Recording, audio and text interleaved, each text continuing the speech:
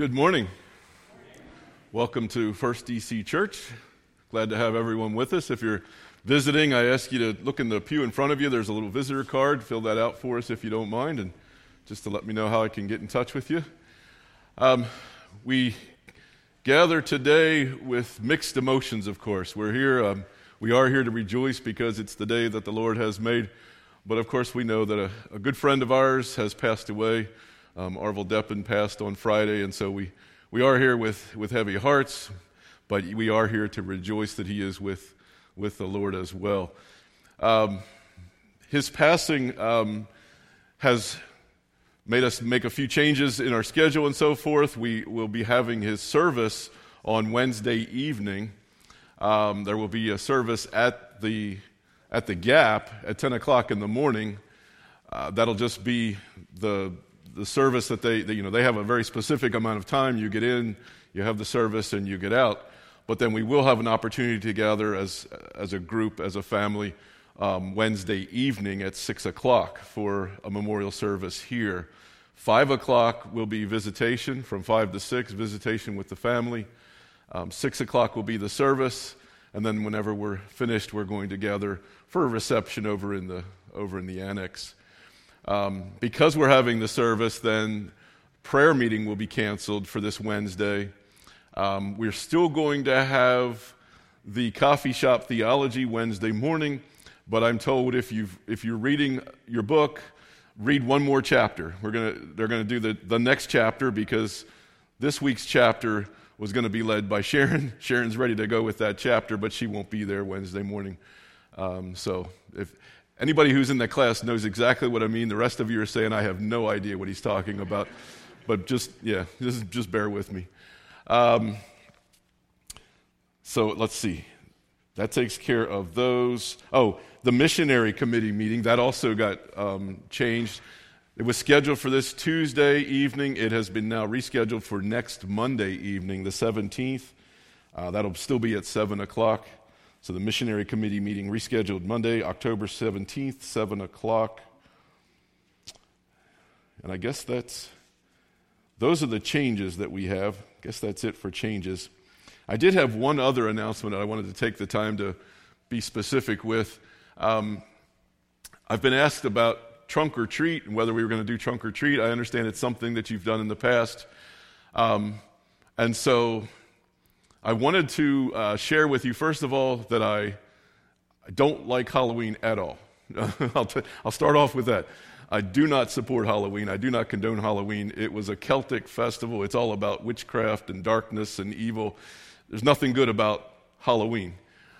But I do condone the trunk or treat, as long as when we decorate the cars, we do it in a positive way, something like I am supportive of an event where we can pierce light into the darkness. So as long as we're doing that, and Brenda had put together a slideshow. Do we have that? Go ahead and start that. To let you know that it's going to be Thursday, 27th, here in the parking lot. The idea is giving candy to the kids, but also giving them a message, and whether it's a message audibly or just the fact that we're there.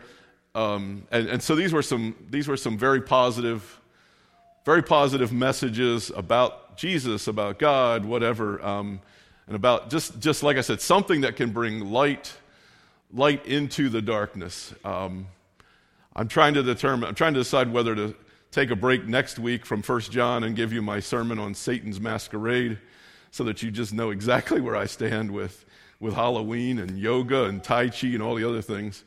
But as I said, I do support an event where we will be out bringing light to the darkness, and this can be a very evangelistic tool. I'm very supportive of it, and we wanted to show you how easy it can be. I mean, it might look a little complicated, but it's not. Just come up with a theme. Think of something that you want to share with the kids as they come by and they pick up their candy. You're sharing a message with them, a message as simple as you want it to be, and just let them know that God loves them and that we love them, and Jesus is good and God is light, and whatever you want to let them know. Okay, so I think it's looping, right? You can just stop the loop. Okay, so are there any other, I feel like I'm a little frazzled this morning, any other messages that I forgot to share? Anything else? Good morning. No, not a problem at all. Good morning. Good to see you. Anything else that we need to know as far as changing schedules and rearranging things? Okay. Well then, let's just take a moment. Let's remember why we're here, and let's go to the Lord and ask Him to bless this service. Heavenly Father, we thank You for this beautiful morning. As we said, we come with mixed emotions, but Father, our focus is on You. Our focus is on how even though we miss Arvel, we know he's walking with You right now, and that he sees You face to face, and that is a reason for us to be joyous. Father, we come to Your house this morning so that we can praise You, tell You just how much we love You, and be reminded of just how much You love us. And so, Father, I pray that everything we sing, say, and do here this morning would be to Your honor and to Your glory. In Jesus' name, amen. Our call to worship this morning is from Psalm 134. It's a song of ascent. It's a psalm that they would have been saying, singing, chanting, whatever, on their way up to Jerusalem. That's what the ascent part means, because Jerusalem was up on a hill, and they had to climb the hill to get up there. And they say, "Praise the Lord, all you servants of the Lord, who minister by night in the house of the Lord." I'm going to change that to "who minister by day and night in the house of the Lord. Lift up your hands in the sanctuary and praise the Lord. May the Lord bless you from Zion, He who is the maker of heaven and earth." And so I invite you to stand if you're able, and let's sing along with our first praise song. We have come into His house.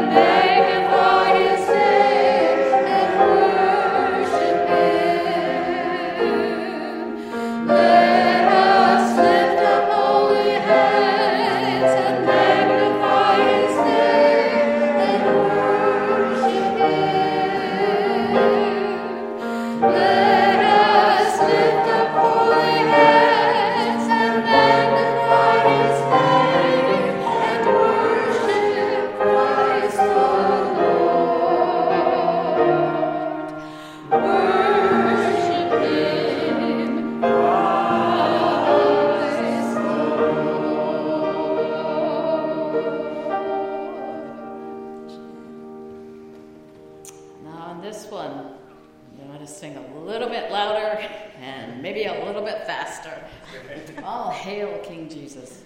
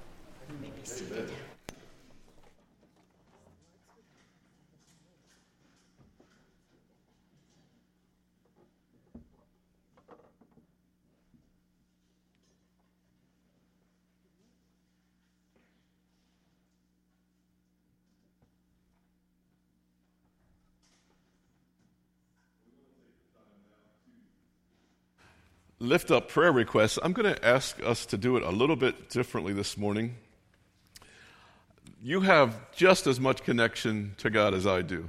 And so there's really no reason for you to tell me and then me pray for you. And you can just present that prayer request, and by doing that, you are praying to God. And so I will still pray a bit, but I won't go back over the whole list. But we'll still have you lift up your prayer requests, but I want you to realize that you're lifting that request to God, not to me this morning, okay? We, of course, want to start off, first of all, praying for the Deppen family, all the extended family of Arvil Deppen. Also, I got a call from Marlene Groff on Friday that she has scheduled her next MRI not until October 24th, and they have to arrange a few people together. She doesn't have a monitor for her pacemaker, so they have to get somebody in there to do that on exactly that same date and so forth. So it's been kind of difficult to arrange, and of course she has some anxiety, some concerns about not knowing. She has that mass on the base of her neck, and they don't know anything about it yet, and so of course that's creating some anxiety. And so I lift up the Deppen family, and I lift up Marlene Groff as well. What prayer requests do you have? Yes, we have one.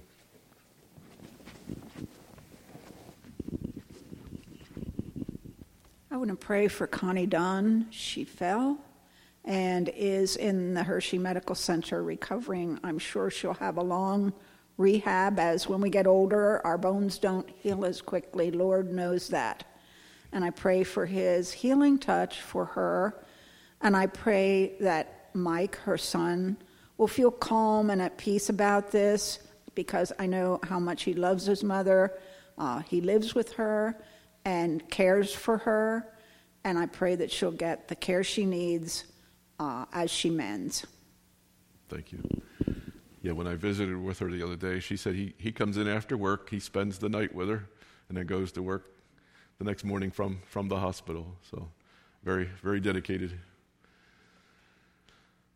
Any other prayer requests?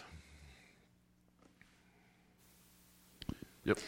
From Zoom, Jim Rothline would like to praise the Lord that he finished his first week at his new job. So he started and things are going well there. Wonderful. And also another update from Marlene Groff that Lois Groff, her sister-in-law, was transferred to Hershey Medical Center. So she asked for prayers for her as well. Wow. Okay. It's not the place to have a family reunion, but we'll pray that they're both getting the care that they need. Any other requests?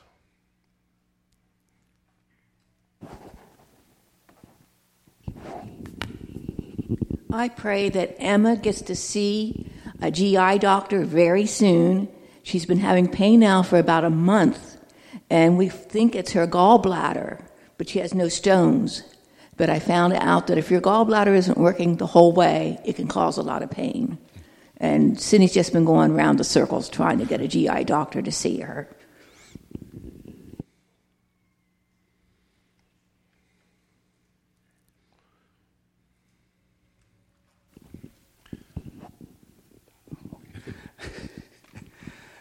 I just want to put my brother Jerry White in prayer. He's going to have shoulder replacement tomorrow, so I'm going to take him in there, and he's going to get that done at Good Sam. So, but his spirits are good, but but I told him we put him on the prayer list, and he said he appreciated it. Okay.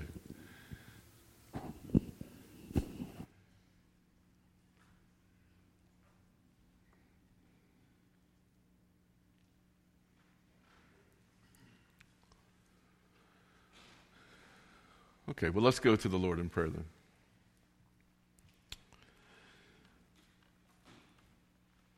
Father, we lift up these requests, these names, these concerns on our hearts. We ask for comfort where it's appropriate. We ask for peace from anxiety. We ask for healing. And Father, not just the ones that were spoken, but all those that are on people's hearts and in their minds and were unspoken as well. Father, we know that you are the great physician. We know that you can heal these if it would be your will. We know that you can provide peace, take away anxiety if we lean on you. And so, Father, I pray that in all these situations, these families, these individuals will just grow closer to you. They'll just grab your hand and let you walk them through whatever it is that they're dealing with at the moment. Father, we also thank you for providing for us each week. We thank you for your daily bread. And Father, we have collected an offering, and we ask you to bless that offering. We thank you for the way that you do provide us all week, and so this is our way of saying thank you. It's our way of worshiping. And so we ask you to take this offering and to bless it and to use it to further your kingdom and your church. We pray it in Jesus' name. Amen. Will you stand and continue praising our God by singing with us hymn number 53.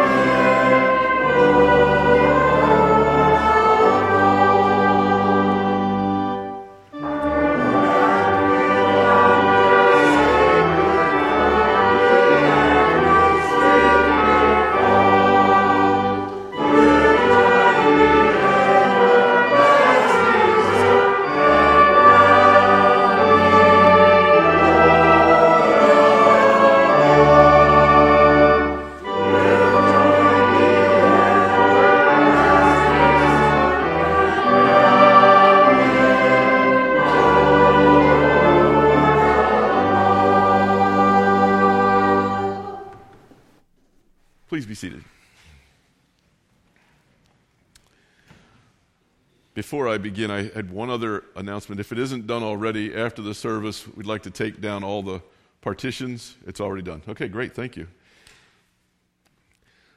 We've been going through the book of 1 John, John's letter to his church, and we have been hearing about how he's been dealing with some issues there. We're going to continue that this morning. And in most of John's letter so far, we've seen that he has two agendas, really. First of all, he wants to expose the people who are distorting the truth through either their false teaching and or their false living. And last week we heard him refer to those people as antichrists, if you remember. This week he's actually going to claim that they're of the devil. So some very strong words, some very strong feelings.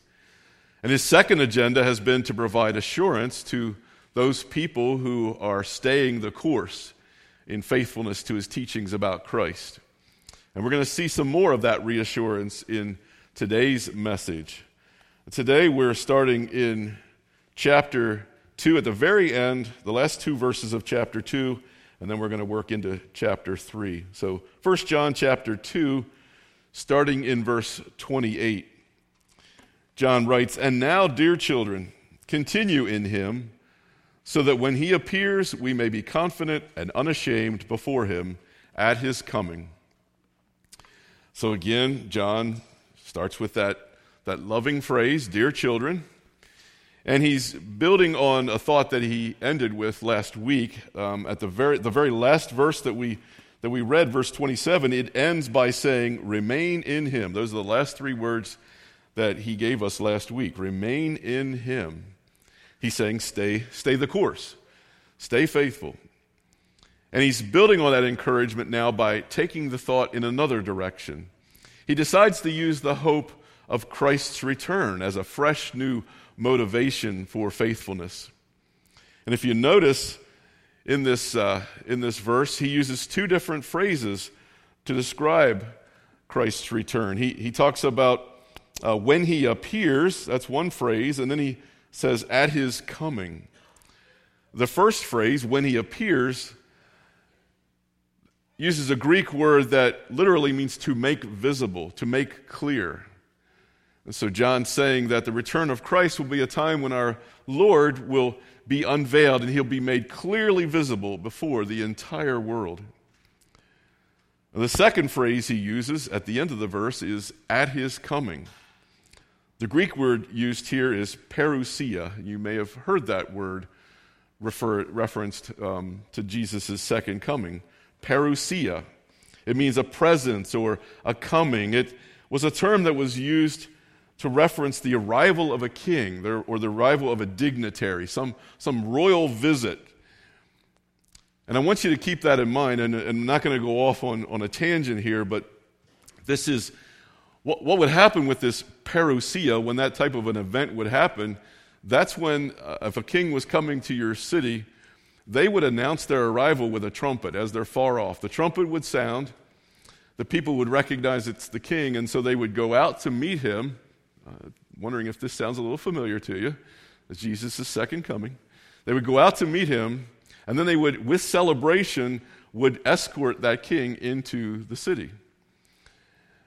You never hear about a king announcing his arrival. People go out to meet him, and then he takes them off into the woods or off to another town somewhere. The whole idea was that they would return to the city. This is why I don't agree with the idea that we will meet him in the air and then disappear. I believe what they're describing is this exact same type of thing. And it happened too on Palm Sunday. Think about how Jesus, there wasn't the trumpet, but there was an announcement that the king was coming, and everybody ran out to meet him, and with celebration they escorted him back into town. That's a parousia. When the king arrives or a dignitary arrives, it's a royal visit. And I'm making a point about this. I want you to understand too, I think there's some wordplay here that we just don't get in the English translation. So just remember the coming, at his coming, that word is parousia. And as I said, these visits or these comings, they always generate a lot of interest, and they would always be accompanied by great celebration. And so John's reassuring his followers that Christ is going to arrive, and his appearing is going to be of great interest to everyone, but it's going to create or produce two different kinds of reactions. Some people are going to respond with confidence. Now, the Greek word for confidence is parousia. And so he's saying that there will be, when he appears, we may be parousia before him at his parousia.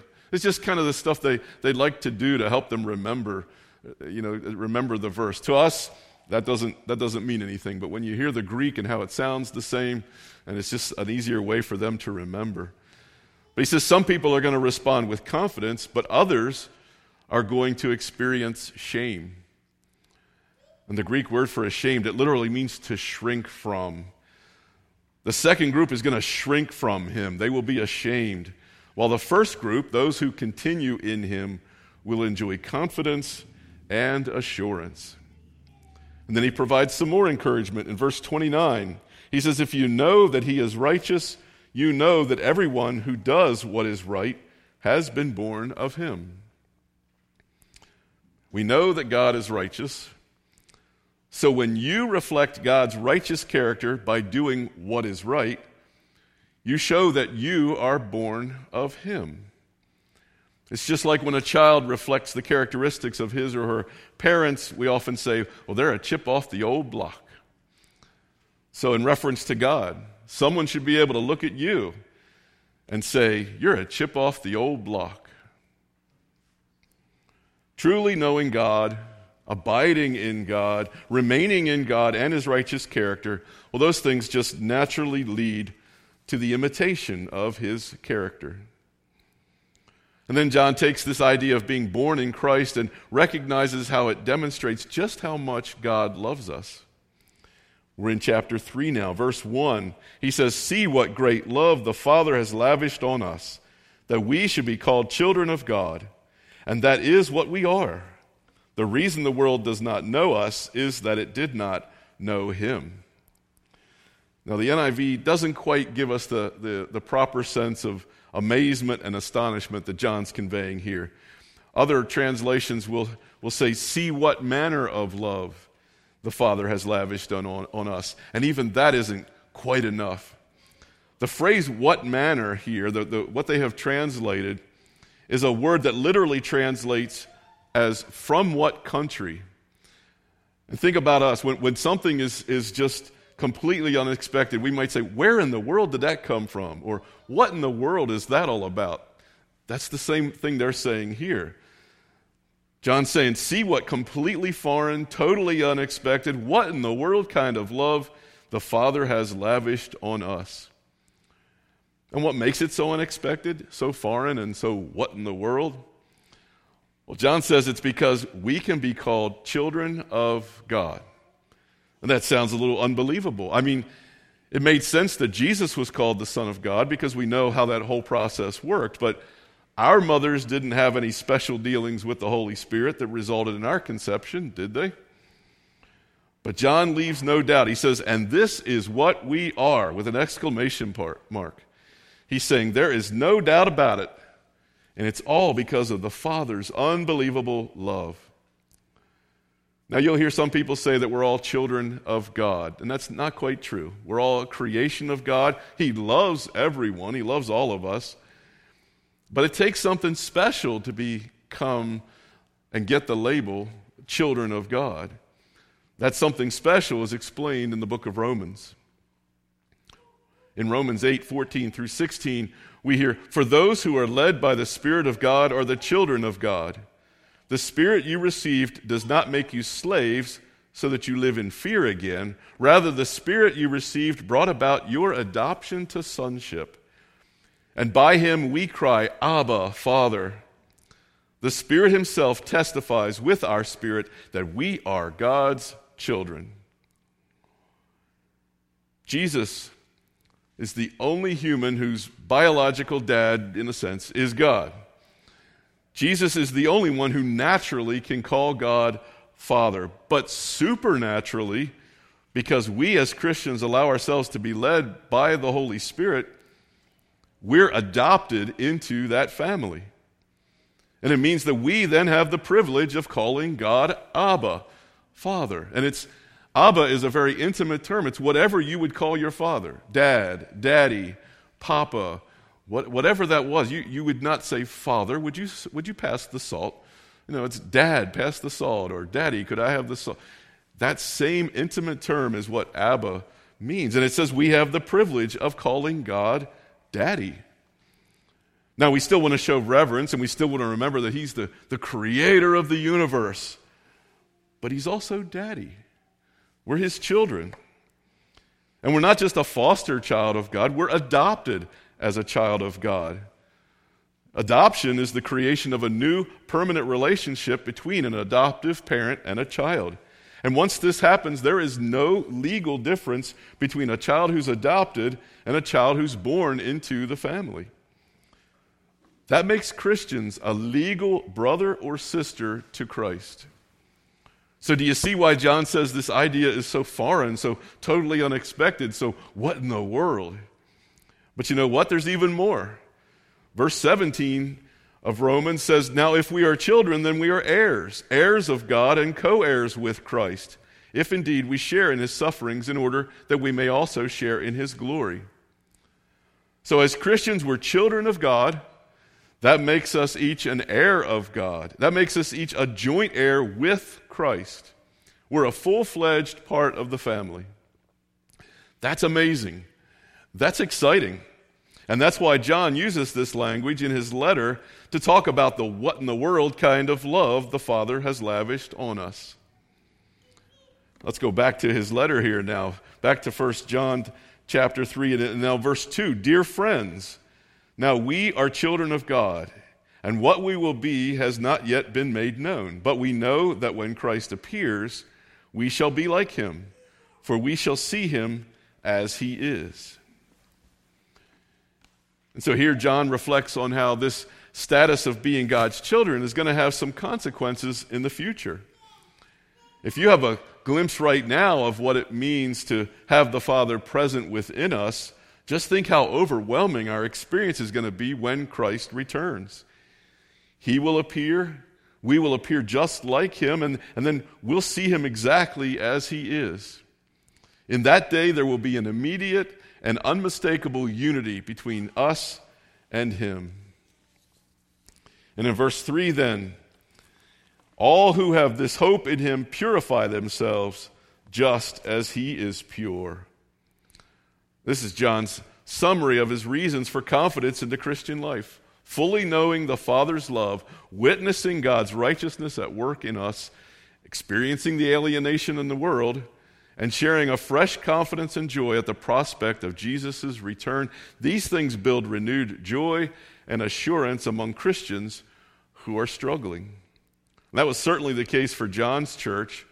They were experiencing division that challenged his leadership, and it was poised to rip the church apart. But John's not just being a motivational speaker here. He's got his pastor hat on too. Ultimately, his purpose for this motivation is ethical. If our confidence is built on God's promise, there will be something different about us. There will be a change in the character of our living. Let me read it again. All who have this hope in Him purify themselves just as He is pure. The word purify here refers to the absence of any stain. But John's not thinking of ceremonial purity or ritual purity. He's thinking of heart purity. When you've got your mind focused on the joy of meeting Jesus, you'll discover you have a renewed desire to pursue righteousness so that when He appears, our righteousness will be in sync with Him. Remember, Jesus told us that blessed are the pure in heart, for they will see God. As we move forward through the next several verses, we see that John makes a comparison now between the children of God and who he refers to as the children of the devil. In verse 4, he writes, everyone who sins breaks the law. In fact, sin is lawlessness. John's making a firm condemnation of sin right here. And it sounds like he probably has in mind those people who have left the church. If you remember, they had some strange claims about sinlessness. They claimed that they were not sinning, that they were spirit bodies. It was the flesh that was sinning and not the spirit. So they couldn't be blamed for it. It wasn't really them that was sinning. Well, John's not only affirming that sin is everywhere, but he's also describing how it affects your inner character. He says sinners break the law. They have a character of lawlessness. And his use of that term lawlessness is used in the same way as Paul uses it in 2 Thessalonians. Paul wrote, "Don't let anyone deceive you in any way, for that day will not come until the rebellion occurs and the man of lawlessness is revealed, the man doomed to destruction." And a few verses later he says, "For the secret power of lawlessness is already at work." This use of the word lawlessness refers to someone who stands in direct opposition to Christ at his second coming. So John's saying that people who sin participate in lawlessness. And he's saying that's the same as rebellion. And that's a characteristic of the devil. But John adds that Jesus came to destroy all sin. The sacrifice Jesus made in our place took away our sins and the punishment that goes with them. Verse 5, we read, "But you know that he appeared so that he might take away our sins, and in him is no sin." Jesus himself is pure. There is no sin in him. And since that's the case, his work also includes opposition to any sinfulness. In other words, what Jesus did includes both removing the guilt of sin as well as defeating the presence of sin altogether. His work includes both justification and sanctification. And in order to clarify his point, John goes on to say that no one who is truly in an intimate relationship with Christ keeps on sinning. Verses 6 through 8. He says, "No one who lives in him keeps on sinning. No one who continues to sin has either seen him or known him. Dear children, do not let anyone lead you astray. The one who does what is right is righteous, just as he is righteous. The one who does what is sinful is of the devil, because the devil has been sinning from the beginning. The reason the Son of God appeared was to destroy the devil's work." Those who are children of God keep themselves free from sin. Muhammad Ali once said that he had come up with a way to resist temptation. Wherever he went, he always carried a small box of matches, he said. And he said, "Whenever I go to a party and I'm tempted by a beautiful woman, I simply pull out one of the matches and I strike it. Then I put it out with my fingers and I remind myself, hell is a lot hotter than this." That's his way of taking care of temptation. And in verse 9, John boldly proclaims that no one who is born of God will continue to sin, because God's seed remains in them. They cannot go on sinning, because they have been born of God. Now, John's not saying that a true Christian will never sin again. If you look at the grammar and the verb tenses of the Greek here, John's saying that the Christian will not continue to sin. They will not live in sin. They won't keep committing the same sin over and over again with reckless abandon. John's emphasizing the fact that ongoing habitual sin should find no place in the believer's life. He's just making a very strong case for the holiness of the believer. And then John summarizes his thoughts in verse 10. "This is how we know who the children of God are and who the children of the devil are. Anyone who does not do what is right is not God's child, nor is anyone who does not love their brother and sister." He brings the love of brother and sister back in. It's like he remembered that he told us about that a little while ago, and oh, by the way, don't forget this part too. You see his style here. He does very often go back and repeat it again and give you something new and repeat again, but he's just trying to continue to reassure those who are following him and us today to just remain in the faith, stay the course. He repeats again and again that being born in God is a necessary feature of Christian discipleship. Being born again gives us the power to live a life that isn't plagued by sin. And it also gives us the confidence that our identity is completely found in Christ. And that when he comes again, we will be filled with self-assurance. Our moral impulse to do right, to obey God's word, to live an ethical life, that's the first byproduct of divine rebirth.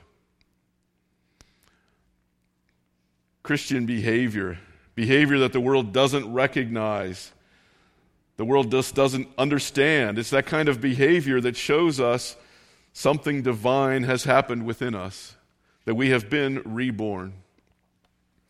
And throughout this letter and also in his gospel, John spotlights the fact that the world fails to recognize Jesus. And he emphasizes the fact that the world just can't comprehend the behavior of his followers. They're weird. What makes us so weird? Well, it has something to do with our undivided devotion and loyalty and obedience to Jesus. Even when that devotion goes against our own self-interest. We're not living anymore for this number one. We're living for the real number one by living to serve everyone else. That's the gist of John's message. Christian love for God and for your neighbor is a sacrificing love that's moved by supernatural power. It takes its model from what God has shown us in Jesus Christ, the sacrificial love, and then it extends that same quality of love out into the world. Let's pray.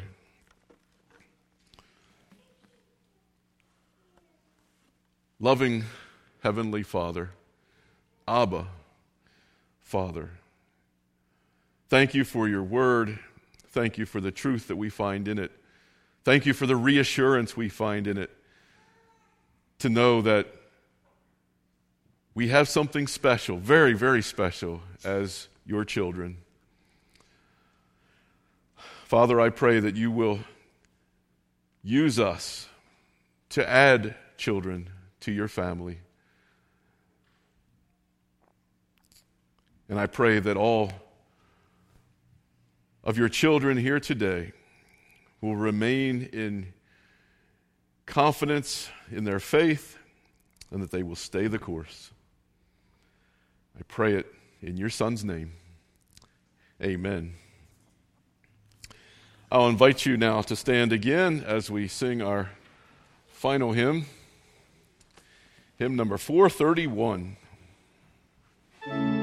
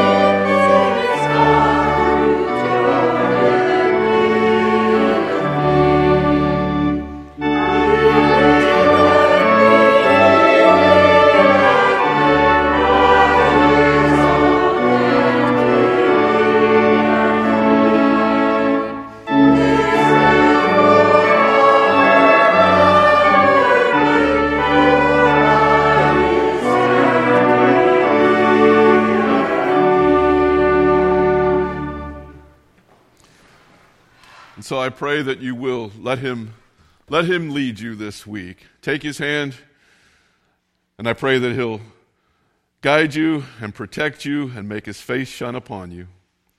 In the name of the Father, and of the Son, and of the Holy Spirit. Amen.